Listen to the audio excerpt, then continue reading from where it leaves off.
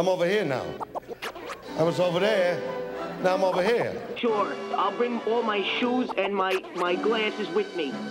So I have them.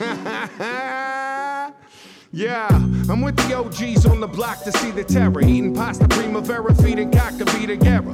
People never know the wild shit we might say. Grew up on Eddie Murphy, Jerky Boys, and Dice Clay. I've been waking up nights screaming Brooklyn Blast podcast. Mama took my porn mags, Jergens, and the soft rags. Easy when we talking about Mr. Ferrari, cause we go way back when we used to play Atari. Sparked weed, taking shots like the Fratelli's RV. Doing donuts in the parking lot at Arby's. Car keys, now you can't leave. Lock the door, please. Jimmy's on a mission. Time to start the intervention. Let's go. Episode 233 of the Brooklyn Blast Furnace podcast with my friend over here, Alan Robert, founding member and bass player of Life of Agony, of course.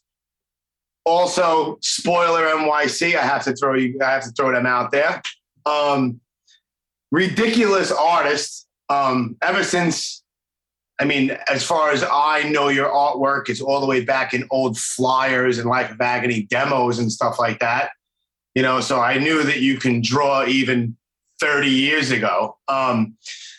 Correct me or add something if I missed something. But as far as your art, you've done, which I think is absolutely, when you first put it out, I thought it was absolutely brilliant, which is The Beauty of Horror, which is a series of adult-themed coloring books. Dude, when I saw you did that, I'm like somebody like me can now color in like the bathroom at like CBG. I know you put that out before that, but I'm like, this is brilliant.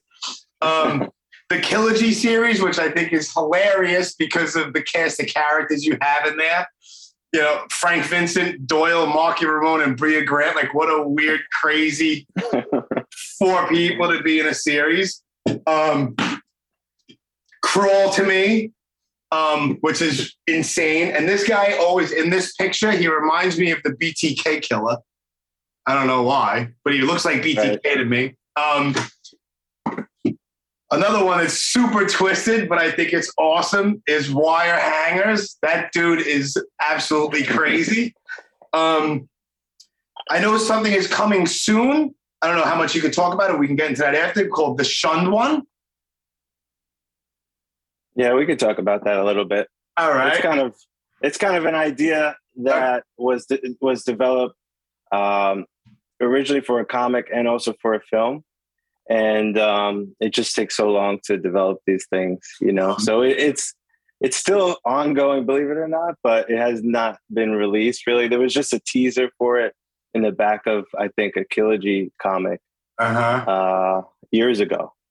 Nice. But it's an interesting idea. It needs to be fully fleshed out. All right, that's cool. And the newest thing that you're doing, which I'm kind of ignorant to what NFTs really are. Obviously, I'm getting smartened up as time goes by. But you put out, or it's actually dropping this Halloween, Monster Choppers, and it's monsterchoppers.com, right? Yep. And it's crazy. You partnered up with a company called Way Too Digital, right? And developed 10,000, not one, not two, 10,000. It's awesome. Limited, one-of-a-kind designs of monsters and various creepy characters. And it's so weird that I'm reading about this, and it's like digital collectibles. And it's just like, we're in 2021 and now people collect digital collectibles, and it's a legit thing. It's so strange. But anyway, I'm going to shut up. That's like I just wanted to scratch the surface of things that you've done if the people watching and listening don't have any idea, which you should, kids. But I feel like this is your life or something. I should be comfy chair or something. Of course. So have you been, bro? Like, I haven't seen you in live and stuff like that, but at shows. But have you been? What's been going on? How's the life in pandemia been for you? Well, like all the other bands out there, 2020 was a no-go and we had to pull all our dates and move them probably 3 times now. So now we have dates going into 2022 that looks like a realistic time frame for us to get back at it. Yeah. So I've been keeping busy drawing, like, well, you know, all the random things that you mentioned keeps me up late at night drawing, usually horror themed, gross stuff. Which is right up my alley, dude. Right up my alley. 100%. So it's a lot of fun for me. It's something that I was doing long before music. I went to school of visual arts on a scholarship, and I learned illustration under Walt Simonson, who draws the Mighty Thor. Wow. So I really was into comic books as a kid, and it just so happens that the band took off right when I was graduating school, and you know, taking my portfolio around to like the comic book companies just to like end up serving coffee to somebody. It wasn't that appealing, you know. I was like, let me jump in the van with these guys. The band will probably last 6 months, see what happens. And here we are 30 years later. And I will say that we're recording now, like this will drop in I don't know, a couple of weeks, but the day that we were recording right now, yesterday was 28 years since the release of River Runs Red, which is mind-blowing to me. Never mind what you guys think about it, but it's just like, I remember exactly when that record came out. I remember listening to it and being like looking at the Stain Remains demo and like, all right, well, what made it from here onto the record, and listening how different it sounded and the production. And I remember all of that stuff like it happened 5 years ago. It's just so crazy that, dude, it's been 28 years since that record came out. And you had what? Death on the BMT. There was another demo in between that and the Depression demo, right? With the guy with the skull with the dragon coming out of his head. That was the first one, or the second, I think. Death on the BMT was the first one, and then the one with the dragon. Right. I have a flyer from September of 1990. You guys played at L'Amour's, and that's on the flyer. And then there's the Depression demo, and then there's the Stain Remains demo, and then you guys put out like a River Runs Red type demo before the record, right? I don't know if that came out or we just it was recorded like a couple or something. We actually recorded pretty much every song on River Runs Red before the record as like a pre-production. Okay. So I don't know if we released those, but maybe they're out there somewhere. I don't know. Yeah. So even before River Runs Red, there's a pretty good chunk of history even before that, man. You know? Yeah. And it's like that Depression demo is basically a full-length record. It's a full-length record, bro. The Depression demo? The double-sided thing, right? Yeah. And well, I call it the Depression demo, you know, the guy screaming. That's what everyone calls it. There's really no name to it, right? Everyone just refers to it as a Depression demo. Yeah, I don't even know what the demo names were, except for Stain Remains had a name. You know? Gotcha. There was one that we referred to as a Step Aside demo. I think that might have been that's the Depression demo, or the Dragon one. Okay, yeah, possibly. I don't have that one. I don't have I have the Depression one though. Still with the lyric sheet and everything. I don't know how the hell I still have that thing, but I still have it somewhere. I remember vividly in Joey's mom's house folding all those lyric sheets. We were all around the dining room table folding all the lyric sheets to stick them into the cassettes. Really? Yeah. Wow. Like it was yesterday.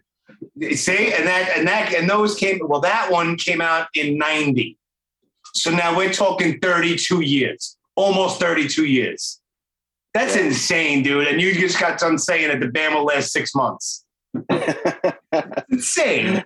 But good for you guys, man. Listen, you know, I spoke with Joey and I even said to him, I'm like, gun to my head from early, like probably like 90, when I first started going to shows to like the mid to towards the late 90s, like you guys were probably the band that I seen live the most. I mean, you guys were playing all the time, but I would always be there. Like, I don't know how many times, record release shows. I mean, all the fucking time, man. And it was a lot. You guys were killing yourselves, but it was fucking so good. And look at you now. Now you have fucking digital collectibles, bro. It's so cool. Yeah. Crazy. Those early years were crazy. We were all working jobs and going to school and driving, U-Haul trucks up to Baltimore, and and then like Joey would drop me off at work with no sleep, like straight after the show. Yeah, man. Those are the days. I can't do that stuff no more. I used to go out. Like I don't party. I'm completely sober now and stuff. But back in the day, everyone was going crazy. Well, a lot of us were going crazy.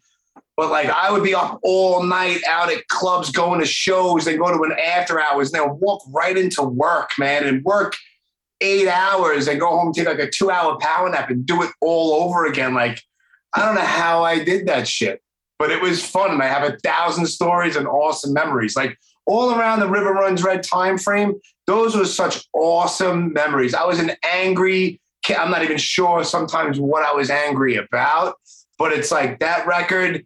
And I mean, you guys were basically the same age as me. I'm 46. What are you, like a year older than me, maybe? I just turned 50.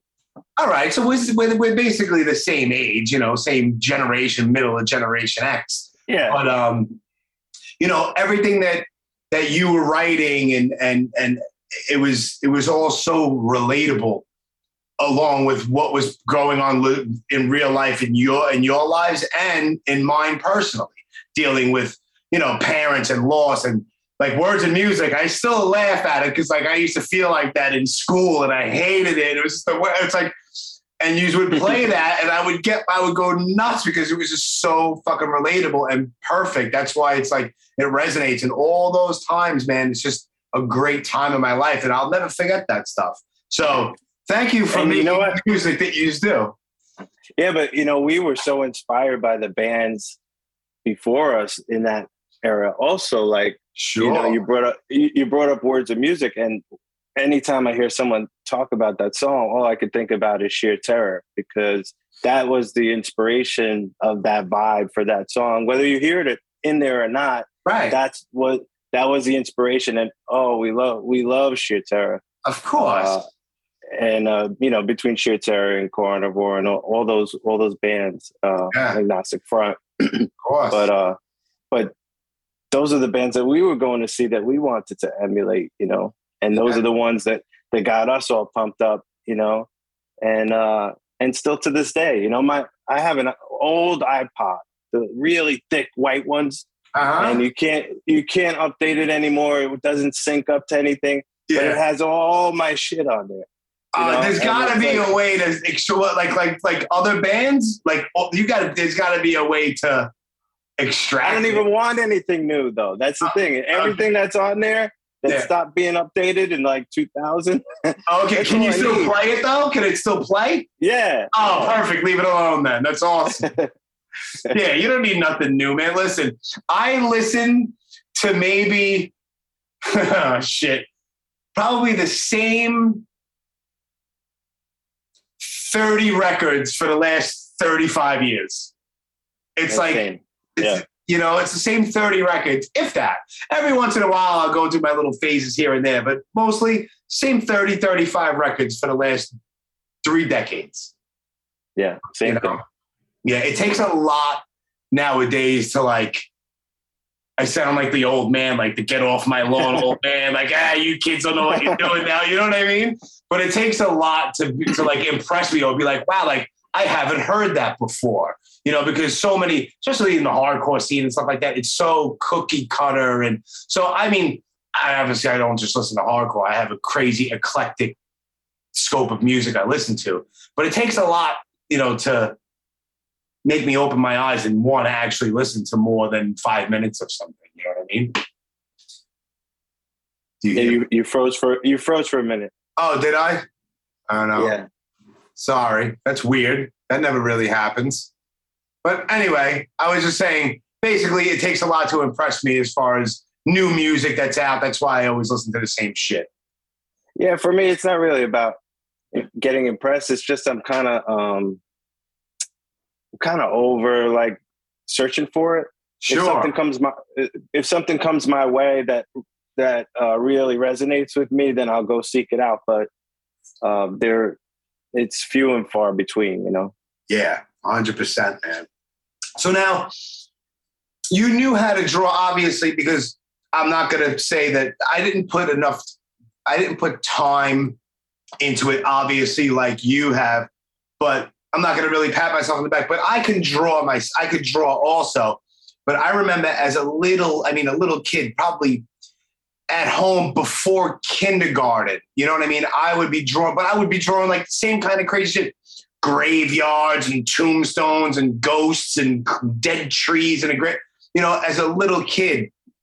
And so you probably were in the same boat. So obviously you knew how to draw, right? And then you just went to school in order to maybe just get like a degree in order to get you to the next level.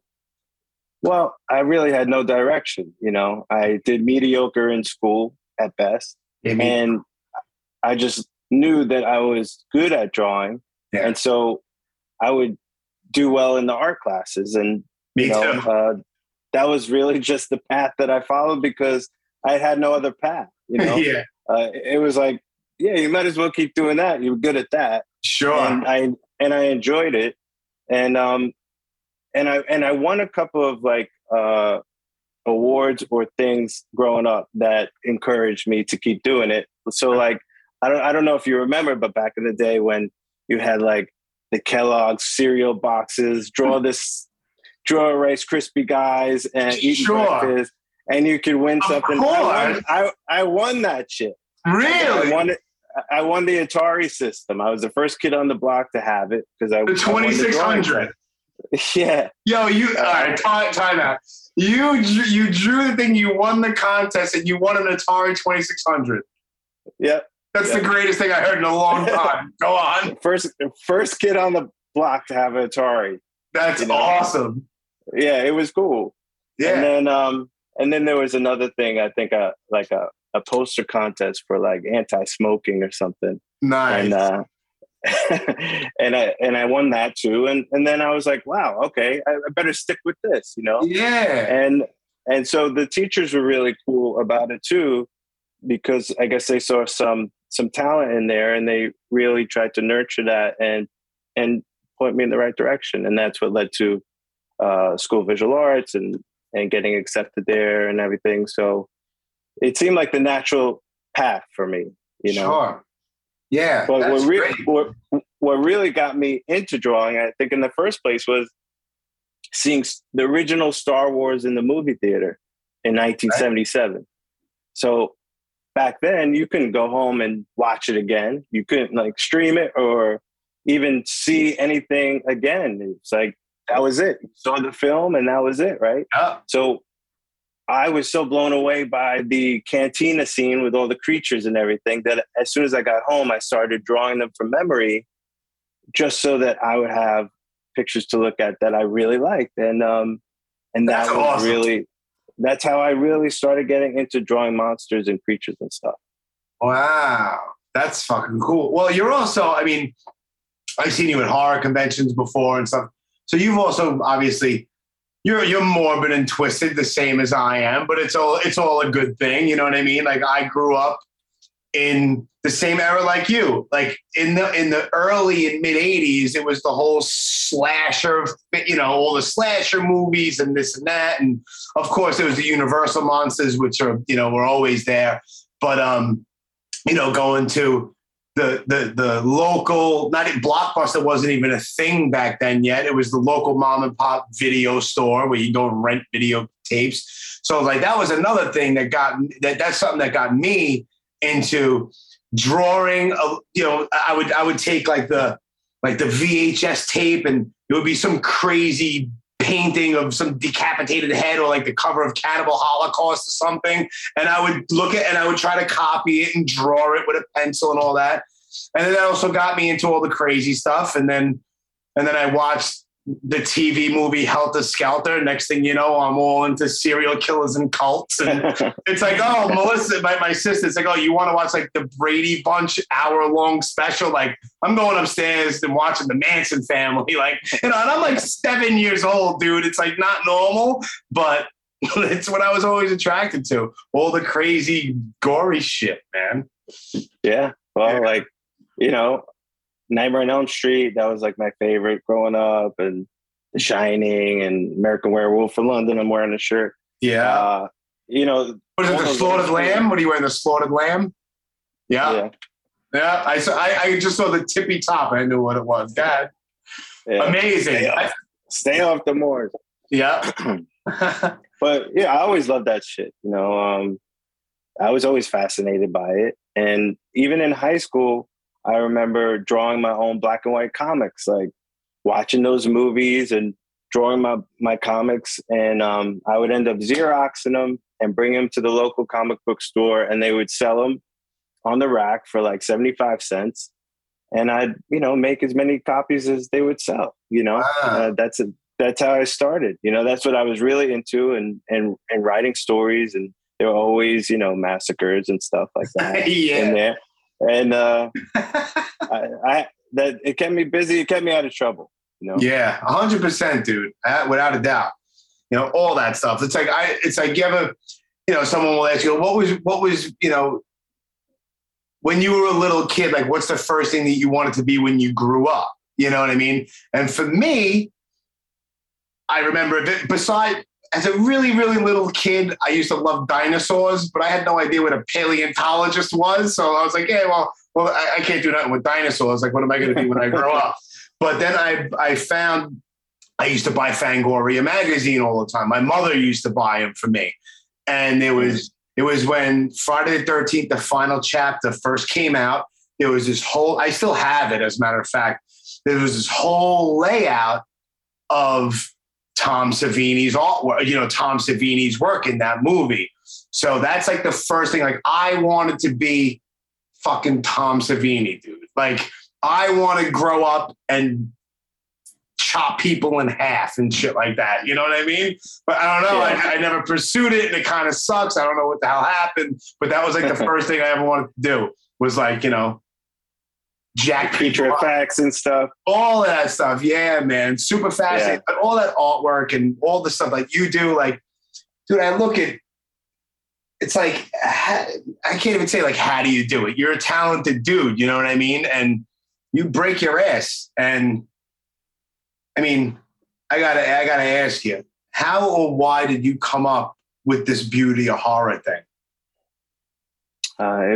It was really like by accident, honestly. It was like I got home from rehearsal one day, and my wife and daughter were coloring in a beautiful nature adult coloring book. I had never really seen them. You know, growing up, we grew up with coloring books that were on this newspaper quality, yes. You know, crayons, right? But this was like a high-end, really thick paper, beautiful line art.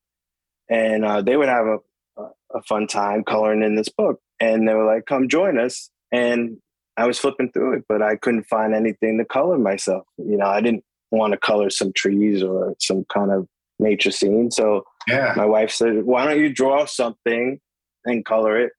And so that's the night I drew the CBGB's bathroom. I wanted to draw awesome. The most disgusting thing I could draw, and that was CBGB's bathroom. More than any horror movie, massacre, the CBGB's men's bathroom. That's amazing. So I drew that up, and I posted on Facebook because I was cracking myself up. And it was like the night of April Fool's Day. And it was like my April Fool's Day joke. And here's my coloring book, my adult coloring book page. Go color it. And a lot of people downloaded it and colored it. And posted their color. And it was hilarious. And so I had already been working with IDW Publishing on those other books you mentioned. And I sent them this idea for a horror coloring book. It hadn't been done before at that point. This was 2016. I'm But it was surprised. April. That's crazy. Like, it hasn't been done. It's kind of hard to believe that someone did not do that. Yeah, I mean, you would have like Nightmare Before Christmas coloring book or something like that they basically took, scenes from the movie and just took the color out. Yeah. But nothing like that was gory or what I was doing. And so I sent it to the publisher, and they greenlit the thing so fast. Like within 20 minutes, I got a yes.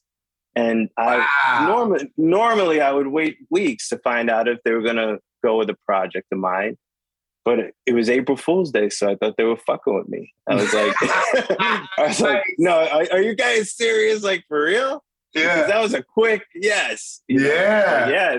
They had been wanting to get into adult coloring books, and this was a great way to do it. And it really hadn't been done before. What a brilliant idea. And by accident, that's fucking great. So it was kind of like, once they said yes, I was like, oh shit, I have to draw 90 pages of this now. Like, what am I getting myself into? Like, how am I going to fill a whole book of this? And so I broke out my checklist: werewolves, zombies, vampires. I went down the line of things that I could draw to fill this book. And then I really got into it. Like 10 pages deep, I was like, I'm going to make this the best fucking horror coloring book Yeah, ever. fuck yeah. Because this is my one shot to like speak for horror fans. Like, this is what horror fans want to color. That's how I looked at it, and that was my goal. And I thought it would be one and done. It'd be like. Now, how many are there? 5, and then plus there's different versions and. Yeah, there's 5 big volumes, and then there's 2 holiday specials, and then there's tarot card sets that you could color, and they're all released in multiple languages all over the world. Wow. Yeah, good for you, man. Good for you. That's great, man. A lot of fun. It was kind of like, after that first book, it gave me a chance to like build the world around this Guliana character who keeps appearing in all the books, and kind of messing with the colorist through these poems, spooky poems that she wants the colorist to like unlock things and spells and all kinds of cool stuff. Yeah, so it's not just like, okay, one page, it's like a whole. Yeah, it's kind of like a mini. Yeah, it's like a horror universe within the series. There's characters that repeat. You see them in different outfits doing different things throughout the series, and it just keeps growing and growing. Each book has kind of taken on its own theme in a way. So as the first book was kind of like a collective monster universe of everything, part 2 went into like Guliana's Creepatorium, I called it. It was kind of like this museum of oddities. And then part 3 went into like carnivals and spooky clowns and stuff. And then 4 and 5 are really fun because 4 was like spoofs on horror movies. So like all our favorite scenes from like The Exorcist or Amityville, but done in this style with these characters, kind of acting out the parts. Yeah. And then the book that just came out last month, Beauty of Horror 5, is all dead celebrities. Yeah. Yeah. So you got David Bowie and Bob Ross and Freddie Mercury, and just 90 pages of dead celebrities, basically. It's so great. There's so much to build on. It's great, man. Like you said, like there's carnivals and you can make all kinds of creepy shit. It's like, is there another one going to come out?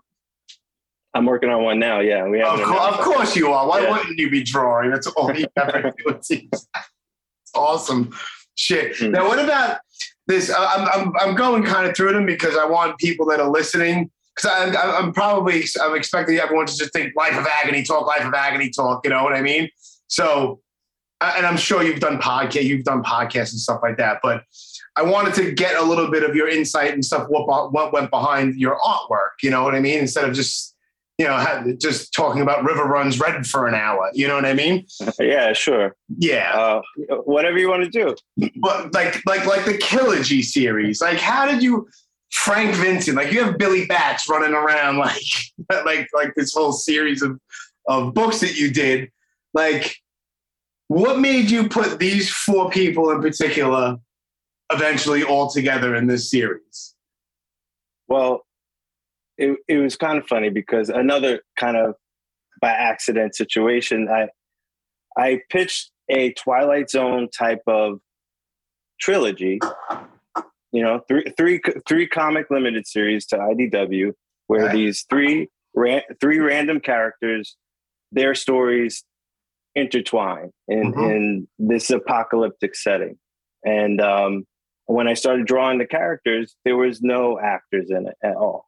And so, but the characters that kept coming to mind were kind of looking like Frank Vincent, kind of looking like Marky Ramone. And then, you know, it dawned on me that, you know, through various connections, I could get this idea in front of those people and see what they think, if they wanted to lend their likeness to the story. And if they would trust me enough to write their dialogue, and because making comics is a very fast-paced thing, you got to hit a lot of deadlines and stuff.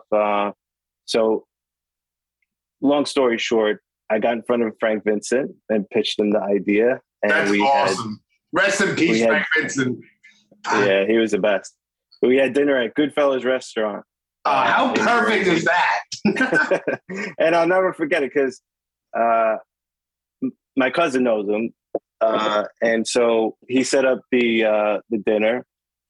And of course we hit Jersey traffic and we were so late, and we show up to Goodfellas Restaurant, and we open the door and it's empty. And he's sitting at the far end of the bar with the Frank Vincent, you know, face. And like, you guys fucked up. Like, you guys are seriously late, you know? We just thought we were going to get whacked as soon as we walked in. Like, awesome. He was such a nice guy. He was a drummer. Really? I knew that, but I didn't know that. He was a drummer when he was a kid, and Joe Pesci was in a band with him, playing guitar. See. And so like we instantly clicked, talking music and all that stuff, because he really had a love for music, and a lot of the things that he was stressing a lot was everything's about timing and especially being a drummer and having a rhythm with someone like he did with Joe Pesci. He had a lot of cool advice, life advice, and also creative advice about finding that groove within, creating things.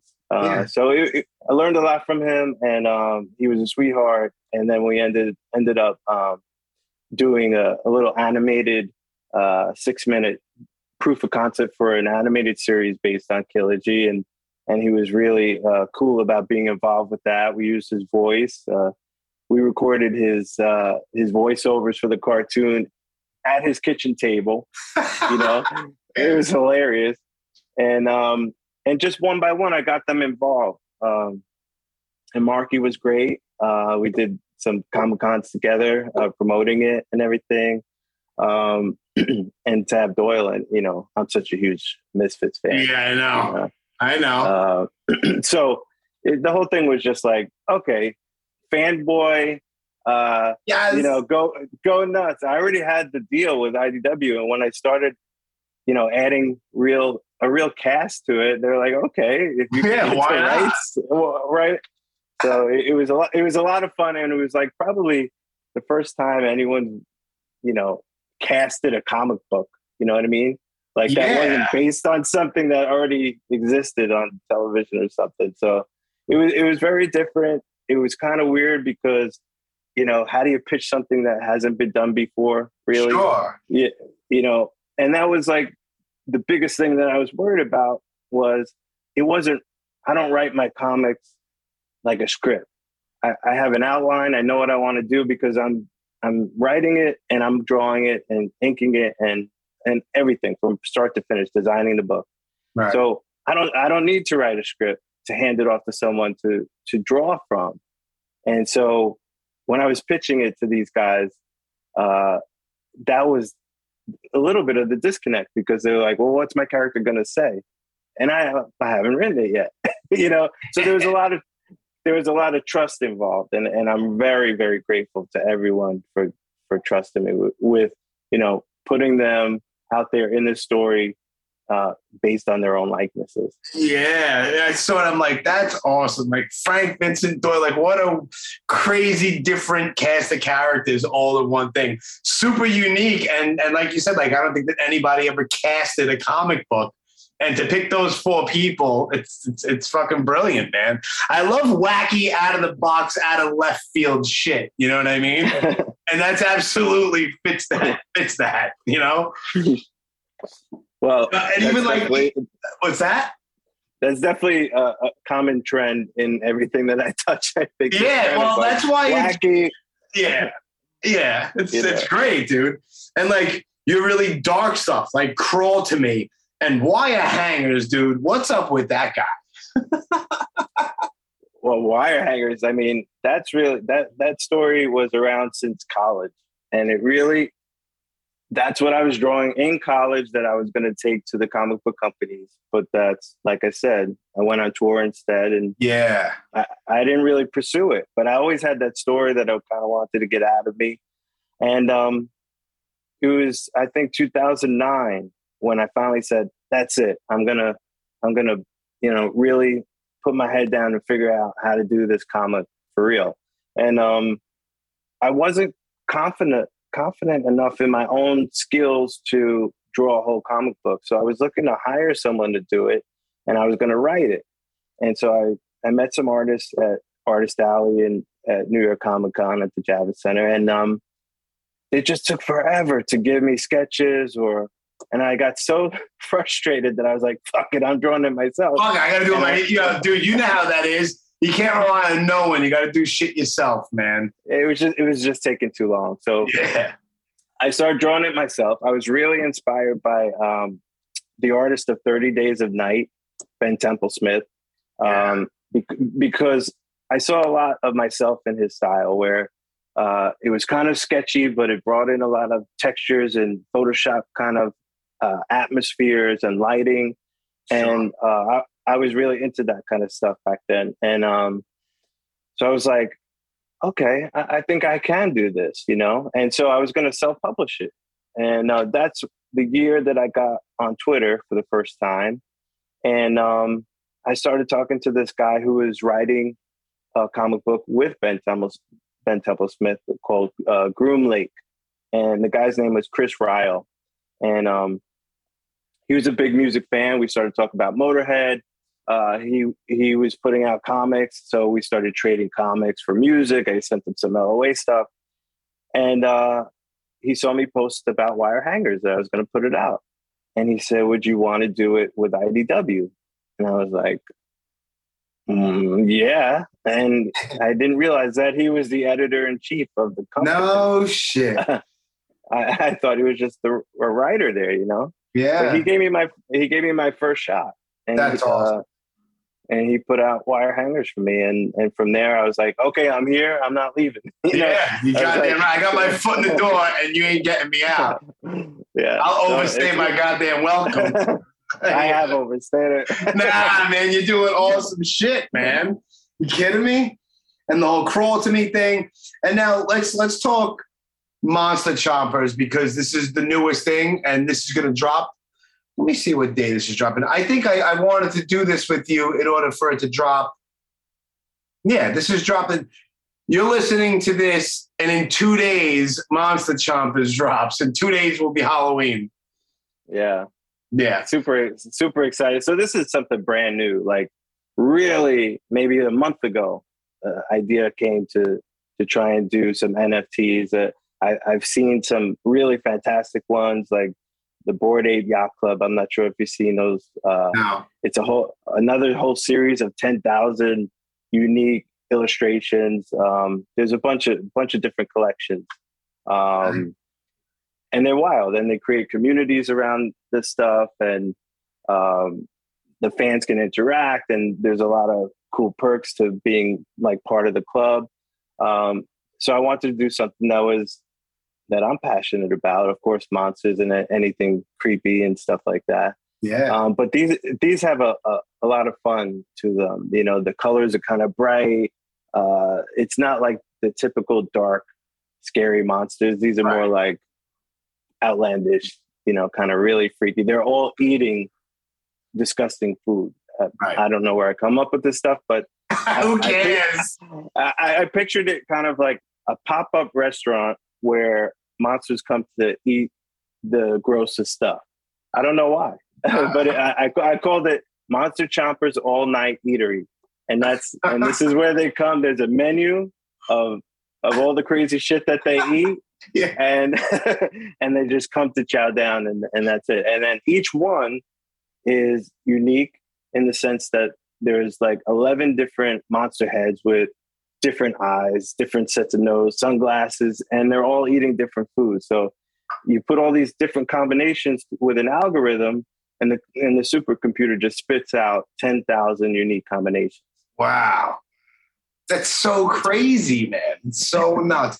So now I'm gonna play stupid right now, and I'm sure I'll be speaking to some people that are watching or listening. How does one acquire one of your digital collectibles from Monster Chompers? How does this work? I know you're probably sick of talking about how NFTs work and what they are, but I honestly really don't know. I see this NFT stuff all over the place, and I find it to be super interesting, but I don't know the first step, how to even begin to get involved. I was in the same boat as you a month ago. Only a month ago. Okay, good. I don't feel so stupid. I basically did a crash course in NFT. So here's what I found out. And I could be totally wrong, but this is how my Brooklyn brain works. All right. So basically it's cryptocurrency. Okay. So that as a concept in itself, right? Right. Is this unregulated money system that's worldwide. Okay.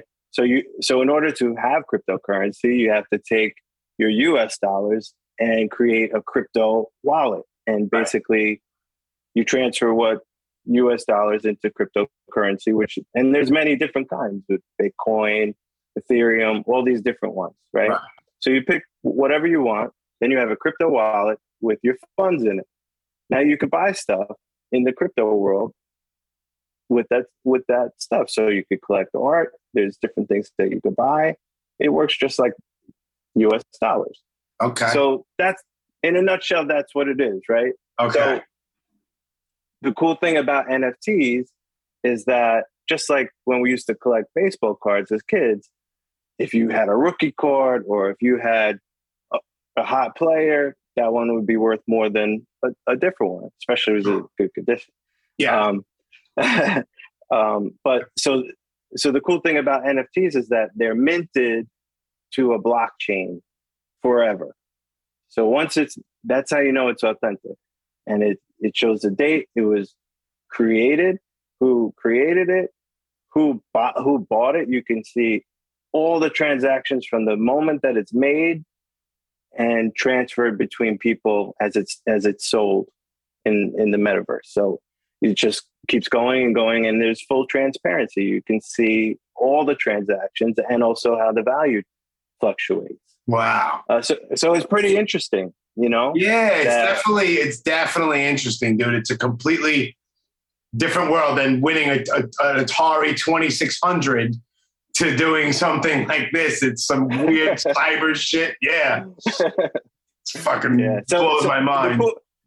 And listen, I'm no genius when it comes to all this stuff. I just learned about it. Yeah. But I was interested in creating a Beauty of Horror app maybe a year ago during the pandemic.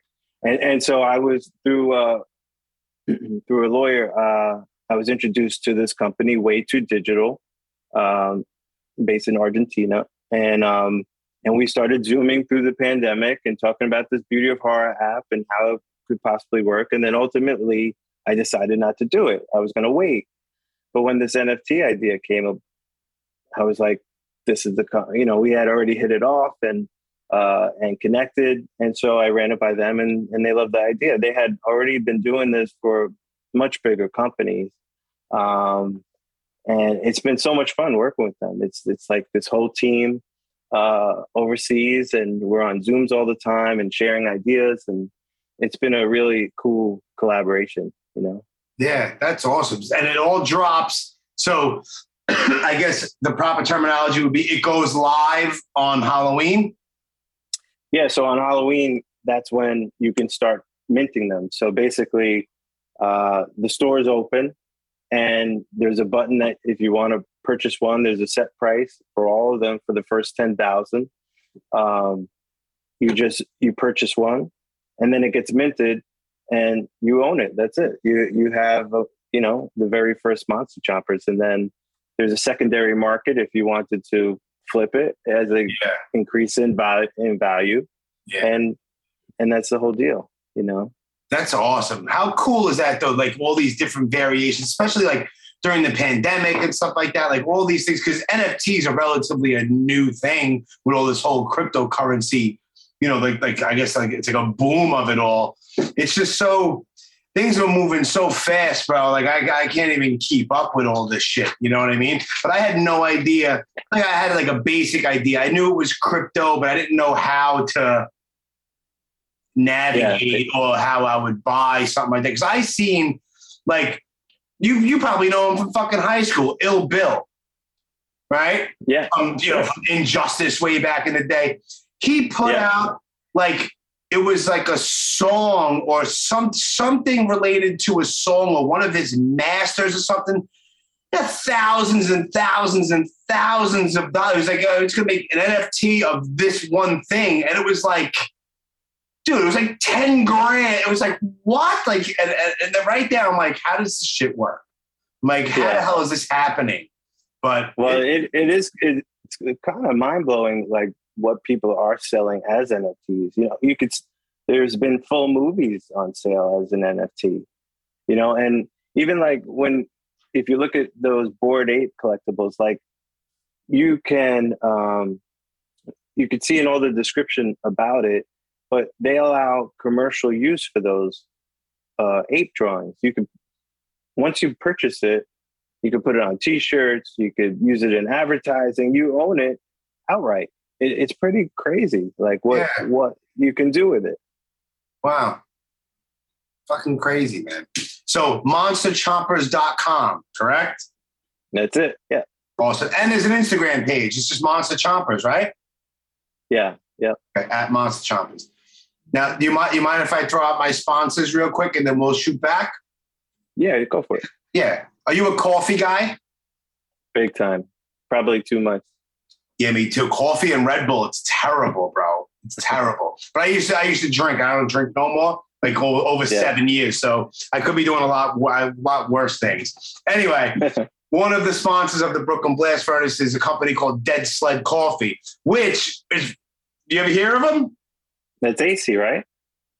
But yeah, I think he used to be a part of it, but the company is doing amazing. But right up your alley, dude, because I first follow them on Instagram at Dead Sled Coffee. And if you go to deadsledcoffee.com and you type in the promo code Brooklyn Blast, you'll get 20% off of your order. And anything over $60 is free domestic shipping. But dude, what they're doing or what they have been doing, they have like officially licensed deals. They have a Kane Hodder blend. They have a Robert Englund blend.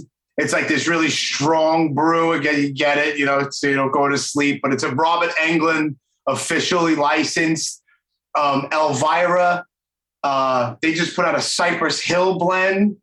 Rob Zombie. Bill Mosley. They put out 4 different collectible bags for each member of KISS. Bro, they're doing... Really? Yeah, dude. They're doing all kinds... They're a small company, but they're doing these awesome things, dude. So it's like... And I'm not just saying this because they're a sponsor, because even before the podcast, I was drinking it anyway. And I asked, I was like, oh, I'll plug it every... It's like, yeah. So they throw me some bags of coffee every once in a while. Like, that's all it is. But I put it out there because it's awesome and they do really cool shit. It's not like this nose in the air, like, stuck up. I think I had a Vincent Price bag. Yes, Vincent Price. They have a Bella Lugosi. Yeah, it's awesome. Their breakfast blend. It's called Morning, MOURNING. Their morning blend is the shit. So So Dead Sled Coffee.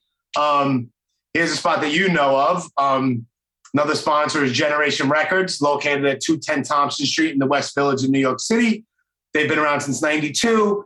They survived this whole pandemic. Thank God. They're like one of the last people on the block as far as vinyl record stores. Follow them on Instagram at Generation Records. If you cannot make the actual brick and mortar spot in the West Village, they have an eBay page, and you can also go to generationrecords.bigcartel.com and order things online there. So shout out to Generation Records. And last but definitely not least is New Republic Printing for screen printing, embroidery, vinyl stickers, and buttons.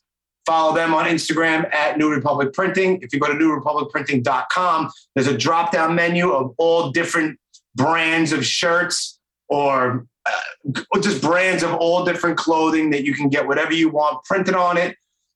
There's no setup fees. There are no screen fees, which is ridiculous. And if you have your order shipped to any commercial address, it is free UPS ground shipping. I've been using them on and off for like 15 years, way before the podcast and all that. Steve McCarthy is on Facebook. Great guy, quality shit. It doesn't crack after the first wash. It's all good shit. Because, the screen printing, one wash, it's all cracked and jacked up. Nah, awesome. New Republic Printing. And dude, it's like no screen fees. Like, that's ridiculous. Like, who charges for no screens, Right. So shout out to New Republic Printing. And those are my 3 sponsors. Thank you all for sponsoring this silly podcast. Yeah, man. Oh, shit. So let's talk a little bit of Life of Agony, and I won't hold you hostage for too much longer. Things in the works. You said you do have some stuff planned for 2022. Yeah, we have a bunch of dates that are booked. We just hope that they can happen. A lot of Europe stuff, some US stuff. We'll be making announcements pretty soon, I think, as we're allowed. But yeah, it's been a long time, man. It's been too long. You got to be chomping at the bit, man. Yeah, it's been a rough road. It's the end of 2019. We had put out The Sound of Scars, and we didn't really get to tour on it. Yeah. We did one little Canadian run, I think, and just a little bit of Europe dates, but we didn't really get to do a full US tour on it.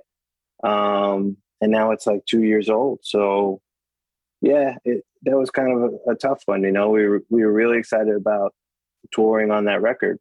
Sure. So, I mean, sure, it could be worse. You know what I mean? Oh, 100%. We've all gone through crazy shit. My parents were on that Diamond Princess cruise ship when the pandemic broke out. Wow. And they were in quarantine on that ship. And holy shit, really, dude?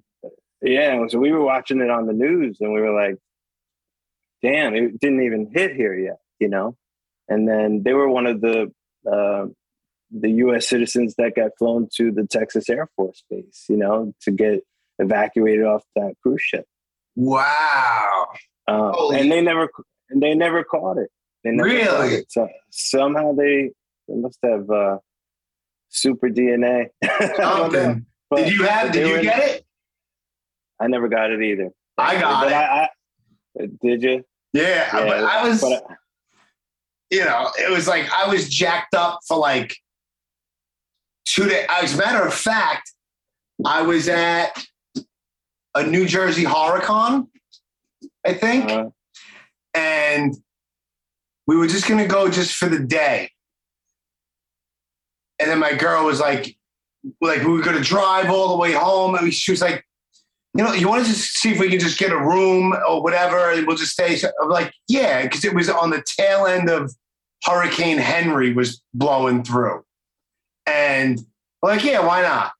So, all right, so we get a hotel room, we go upstairs, and all of a sudden, dude, we went upstairs, we unpacked and whatever, put our shit together, put our shit down. We go back downstairs, we hang out for a little while, we're hanging out, we go out to eat, and with a whole bunch of, it's so weird how I became friends with these horror actors, and Angela from Sleepaway Camp and Michael Myers. I'm like, why is Michael Myers texting me? Like, it's just so weird. It's awesome, but it's like, how'd that happen? Anyway, so we go back up to the room, and all of a sudden I'm just like, I am freezing cold. And then I got into bed, and then I was like, my girl was like, dude, like she was like 8 inches off of my body. She could feel my heat. I was burning up, and I was frozen. I'm wearing a hoodie. I'm underneath everything. I'm frozen, but I'm burning. Yeah. So I was jacked up for like 2 or 3 days with a ridiculous fever. After that, I still had my taste. So in my head, I'm like, I don't have this shit. I can still smell it. I can still taste. So I had no appetite. I felt like shit for a few days. And then I was starving. And it's weird, dude, because I don't eat a lot of red meat at all. Not for any reason. I have to be like in the mood for some reason. But I was like, all I could think about, my girl was like, dude, you got the zombie virus. Because all I could think about of eating was bloody steaks and bloody hamburgers. And that's all I wanted. I don't care about French fry, nothing. I just want bloody red meat. And I ordered a burger, super rare. I told them like super rare. And I bit into it. It was the most anticipated but disappointing meal ever, because that's when I realized I lost my taste. But I lost my taste for 2 weeks. And then I would just get tired, like out of nowhere throughout the day. I would sleep like crazy, and I'd get up and I wouldn't be around anybody. Like my girl would be at work and whatever. My daughter was not around me, but I would like get in my truck and just drive around, just to get out of the house. Like I'm not around anybody. I'm by myself in my truck, and I would just be driving. I'd be like, all right, like I need to turn around because I feel like I'm going to pass out. Like I just felt super tired. But then I was never like in fear of my life or anything like that. I just felt like shit for a couple of weeks. And then now I'm fine. I don't know. I got the antibodies or whatever the hell I don't know what it is. So yeah, I'm glad you didn't get sick. I mean, I got sick. I got it over with, I guess, whatever. Yeah, my wife is in a high risk category, so we've been super careful, and I've been really, really super careful. Like in the beginning months, I would be the one going out there to the market, getting the groceries, and at that point, when there was a big mystery about how you get it and this and that, we would bring the boxes home, clean everything off. I look like HVAC guy. Yeah. Yeah. But yeah, we all, we did the best we could. We lost some people like everybody else. So it's been a rough road, but it feels like we're coming out. It feels like it. Shows are starting to come back. I mean, I work in the middle of the city. I work on 45th and Vanderbilt, like right down the block from Grand Central. So thank God I didn't stop working throughout this whole thing. And like during the height of lockdowns, dude, talk about like horror movie shit, like I'm walking down. It was surreal to be walking down like the double yellow line on 42nd Street from like Bryant Park all the way down to Vanderbilt Avenue and Park Avenue over there with literally, I didn't even have to look behind me for cars. Like it was just, I took a bunch of pictures. It was surreal. So strange, quiet, just ghost town. And to see it in the morning during rush hour. And then when I get out at rush hour, where there's literally like in my eyes distance, I could see maybe 10 people. As far as I can see in the middle of Times Square during rush hour on a weekday. Dude. Yeah, it kind of reminds me like the day after 9/11. My wife and I lived in Hell's Kitchen, and I remember walking those streets, and it was like there was people there, but it was silence, man. You felt like just people's souls were like crushed, and to be in the city that day, it was just like I'll never forget it. No, of course not, man. Absolutely not. And that's another crazy thing. Like 20 years, like a little over 20 years now. That's our generation's like Kennedy, bro. You know what I mean? Like our parents remember exactly where they were when Kennedy was assassinated. Like I remember everything like that shit happened yesterday, like smells and exactly where I was, who I was with, what was said. I watched the second plane hit live on TV, like all of this craziness, dude. And it's just, and what's crazy, it's like, you see like a 19-year-old kid, he has no idea about 9/11. You know what I mean? It's just so weird that, like you aren't even born yet. I don't know, man. Time lately for me has been, I've been bugging out on time lately. It's just so weird how I guess probably for you too, seems like that. It's like, as you get older, it just seems like it goes faster and faster. Like I look back, I'm like, how is it almost 3 decades that River Runs Red came out? Like even something like that.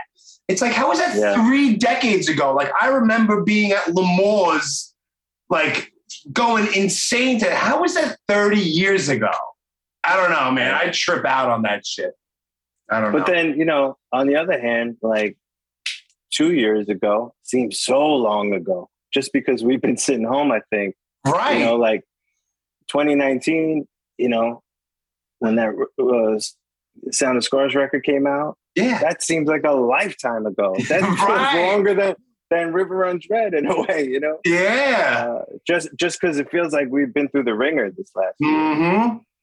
Well, life changed, dude. It's like there was life that we both know about before 9/11. Then you have 9/11, and it was considered the post 9/11 era, the post 9/11 world. And now it's going to be like, hopefully sooner rather than later, the post COVID-19 world. So it's just, I don't know, man. Sometimes I think that life is an episode of Black Mirror, bro. You ever watch that show? Yeah, that's a great show. That's like a fucking horror movie, that show. Yeah. It's pretty fucking crazy, dude. Pretty crazy. It's pretty close to real life, I think, where things are headed. Oh, what are you kidding me? Dude, 20 years ago, 30 years ago, we didn't have any concept of what the internet was. The internet, what the hell is that? And then it came out a little bit, and then you couldn't be on your house phone while you're on the computer. And there's dial-up and all that. And then there's huge cell phone. It's like so much has happened so fast. So an episode of Black Mirror could technically be like 2 years from now. Right. Yeah. You know what I mean? For anyone that doesn't know, that I'm not sure what season, maybe it's season 3. The episode is called Metalhead. And it's like, dude, I go on Instagram, and on Boston Dynamics, there's the robotic company, and they have like those robotic dogs. Yeah. They double dutch and they fucking dance and they have chalk in its mouth, and it spells out the Boston Dynamics logo perfectly huge on the street. Watch the episode Metalhead of Black Mirror where that exact same thing is weaponized. Bro, it's Terminator shit. It's insane. It's like they already have that. They're just waiting to unleash it. It's nuts. Absolutely. Yeah, dude. Crazy. Shit. So what else is going on? I want you to plug all of your stuff so that people can check out your comics, check out all your graphic novels, your book, all of that stuff. You need to smarten everybody up that's listening and watching, where they can check it out and buy your shit, support your stuff. Well, I appreciate it. Of course. Real easy. I made it super easy. Good. Go to AlanRobert.com and everything is there. It's super easy. That's it. Books there, music, videos, everything's up in one spot. Yeah, they all have different websites and different socials and everything that you could follow. But that if you just want to take a deep dive into all the different projects, AlanRobert.com, that's where it's at. Who's better than you? That's awesome. That's good shit. And all I ever ask anybody to do is and it's super easy too. If you go to Instagram and you just go to the Brooklyn Blast Furnace, just follow me there. And there's a link in the bio, which sends you to the link tree, which once you go there, there's different links to every single platform where you can get from YouTube to Spotify to all that stuff. So just go to the Brooklyn Blast Furnace on Instagram and then go to the bio and you can find everything there. I try to make it user friendly as well. So this was fucking great, dude. I'm glad that we made time to make this happen. I wish you nothing but the best. And hold on, are you going to any like horror cons anytime soon? Not this year. I was invited to do a bunch of stuff, and I just think for my family, I'm just gonna stay a little more cautious until the new year. Okay, because cons are back. I went to a couple of them, and they're back, and they're a little bit as far as people. Like it's a little bit lighter than usual, but there's still people coming out, man. Like Robin Englund and Kane Hodder and Richard Dreyfuss a couple of weeks ago had lines out the fucking building all day long. Yeah. So. I mean, I'm going out but I haven't been in that situation yet. Like just last night already, it was I saw Halloween Kills screening in the city, and it was a packed screening. I'm going Friday. Yeah, it was fun. Was it good? Yeah. It's what you expect. The body count's high. Beautiful. You'll love it. Yeah. Did you like the what was it 2017 or 18 version? What was it, 18? You know what, man? Before this? I like them all. I like the whole genre. It's like that's what the stuff I grew up on. I always have appreciation for it. Yeah. And I still enjoy it. And you can't beat the old ones, but hey, I'll watch new ones anytime. Of course, because you'll get the quote unquote purists. Oh, Rob Zombie's Halloween garbage. It's like, it's not garbage, dude. You watch Rob Zombie's Halloween, he makes Michael Myers a ruthless animal savage. Like that dude is angry and insane. He's not the slow walking down the stairs, Michael, which is awesome. It's just a different spin on it, and he's insane. And I think those movies are great, man. People shit on them. I don't understand why. Maybe because it's the cool thing to do. I don't know. But it makes no sense to me. Yeah, the only thing that I was a purist with, and it's probably because I'm just such a diehard fan, was the Dr. Sleep. Because I'm such a big Shining fan, big Kubrick fan. And I just... we're going to go a couple more minutes now since you brought that up. You did it to yourself. All right, go on. Go ahead, continue. We were in Europe when Dr. Sleep came out, and Joey and I are huge Shining fans. We used to watch it endlessly. Yeah. And so we took a cab to a movie theater in the middle of nowhere to watch it in the middle of Europe because we had to see it like opening weekend. And we just looked at each other like in the theater. We were like the only ones there. And we're like, really? Really? A little cringy. So yes. I appreciate that they recreated those old scenes and everything, and obviously the director's a huge fan of that work and did the best anyone could do, I guess. But for me, right. I couldn't do it. All right. I agree with you 1,000%. To the extent that I watched about a half hour of it, I was like, I can't do this. I can't do it. But I think I have to give it the fair shake and try to get through it again.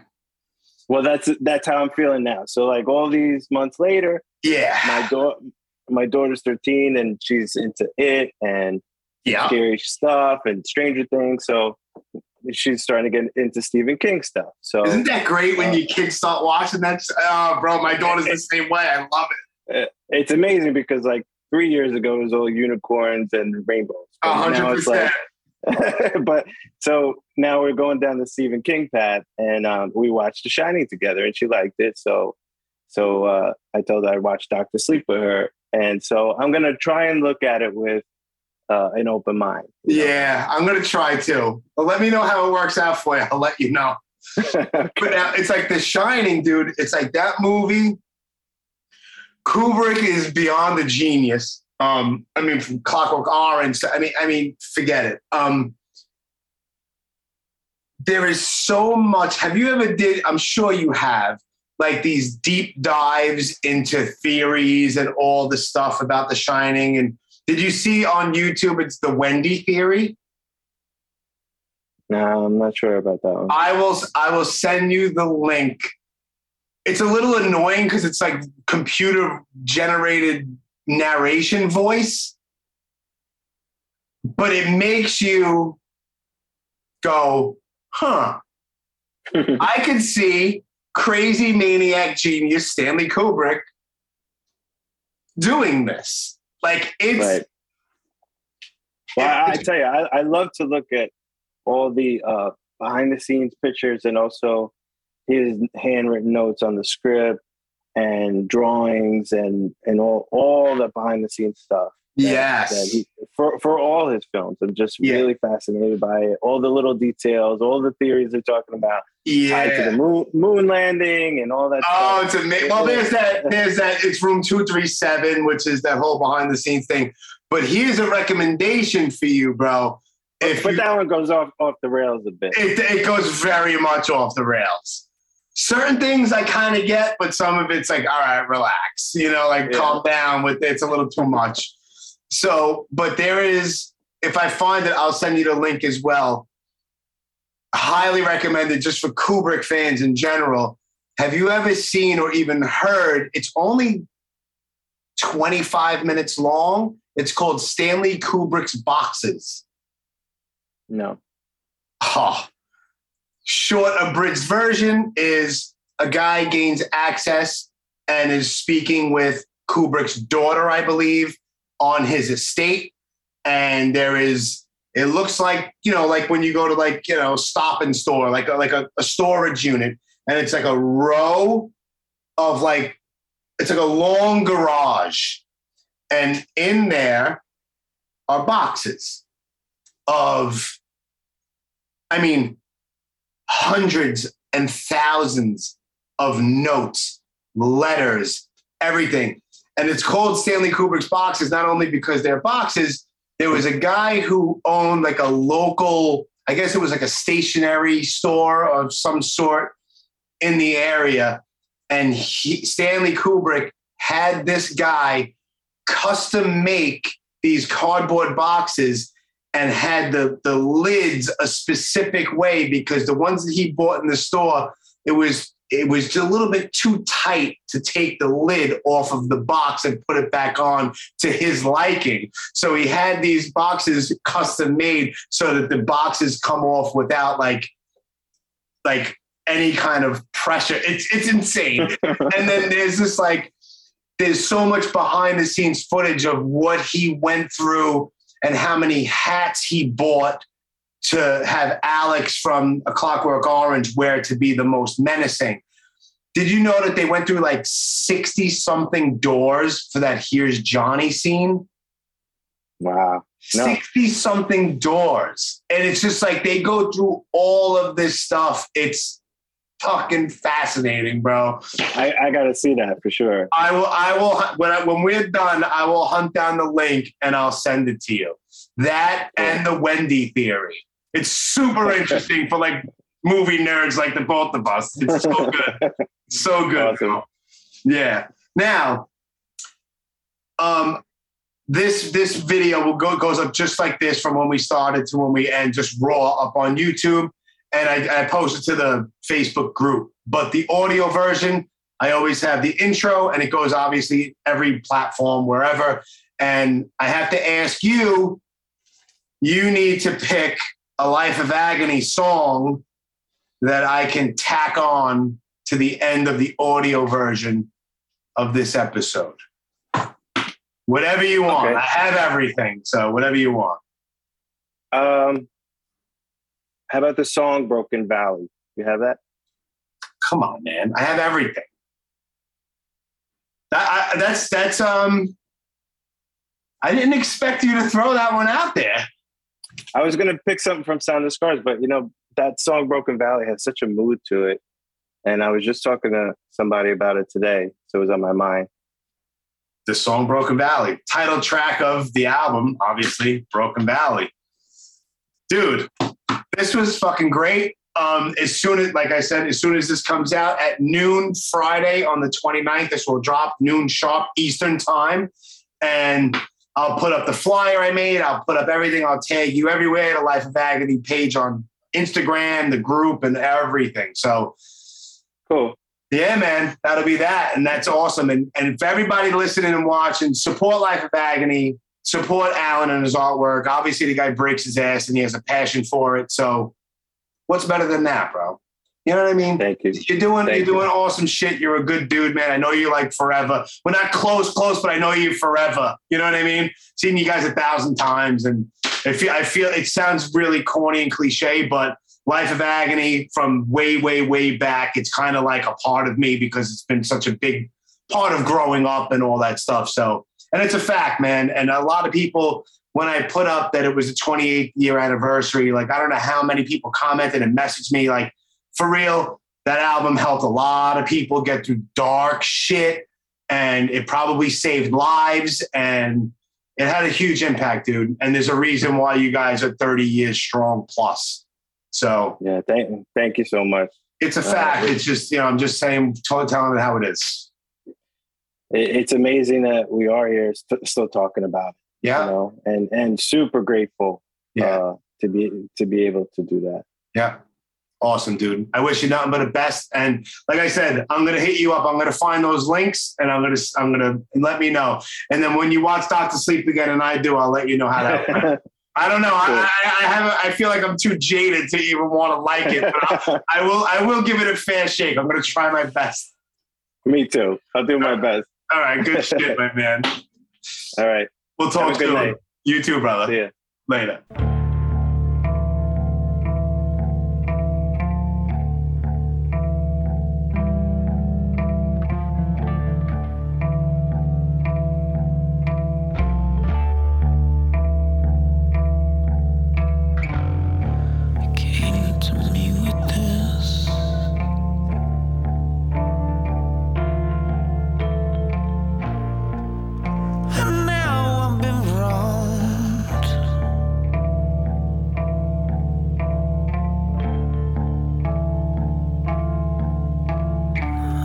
Off my fingertips.